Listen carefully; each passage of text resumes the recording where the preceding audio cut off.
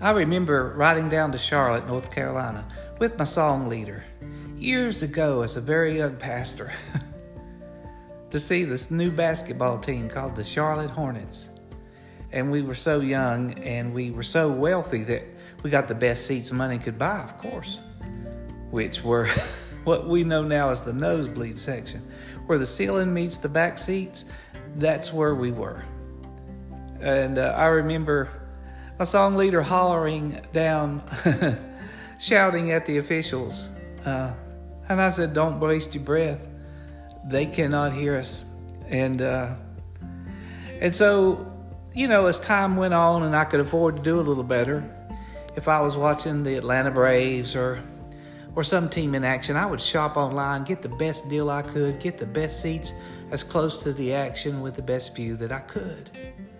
And it only makes sense that we would do such a thing because we're there so that we can be that we can see what's going on and we can take in the event. And so it is with the world. If you want a good seat, it costs. It's hard to find them, those seats up close. Now, imagine with me if we were to do a survey. What if we took all the GPAs, the grade point averages of all the students in all the classrooms in all the world who sit in the last few rows of any classroom and compared them with the GPAs, the grade point average of all the students who sit in all the classrooms in all the world up in the first few rows? Who do you think would have the best GPA? Think we know, don't we?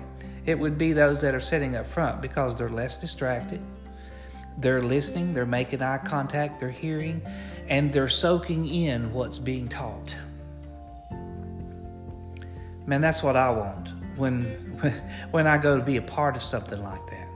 So explain to me. And I know that there's references in when it comes to going to worship of when you come in, don't get the best seat, but sit farther back, and that way they can call and say, "Hey, come up hither, come to the front." And maybe that through tradition has had some effect, but for some reason, when it comes to God's people in God's house, we have those that do sit up close. They want to be a part. They want to absorb. They want to be a part of the worship. But then the majority, it seems like, really, truly want to come in and get as far away as they possibly can from the worship and the teaching and still be in the building.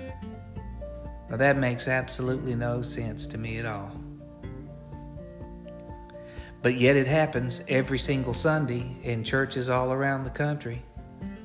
And if you want a good back seat, you'd better get there early because they will get gone at Grace Place. I promise. Those will get gone. Of course, we have no bad seats at Grace Place. They're all within about 40 or 50 feet. But it just boggles my mind. And it reminds me, of course, of the danger of living life this way. It seems like there must be a lot of believers who want to get as far away from Jesus and the things of God and still make it to heaven as they possibly can. And that's dangerous. Remember that it was Peter that followed from a distance when he got tempted and in trouble. And following from a distance is a dangerous thing. So this is Joe Barrett with 5 Minutes of Grace. Just saying, why not surprise people? Why not determine that I want to get all that I can out of worship and preaching? I'm going to sit closer. I'm going to sit somewhere nearer to the front where I can be a part of the worship, where I can feel it, where I can see the eyes of the person that is singing and I can see their lips moving and I can hear the teaching. I can even count the wrinkles on the preacher's face. Why not get close and get all that you can? And I'm reminded of a simple scripture. Draw nigh unto me, the Lord said, and I will draw nigh unto you. Good place to start is just sitting a little closer. Who knows what might happen?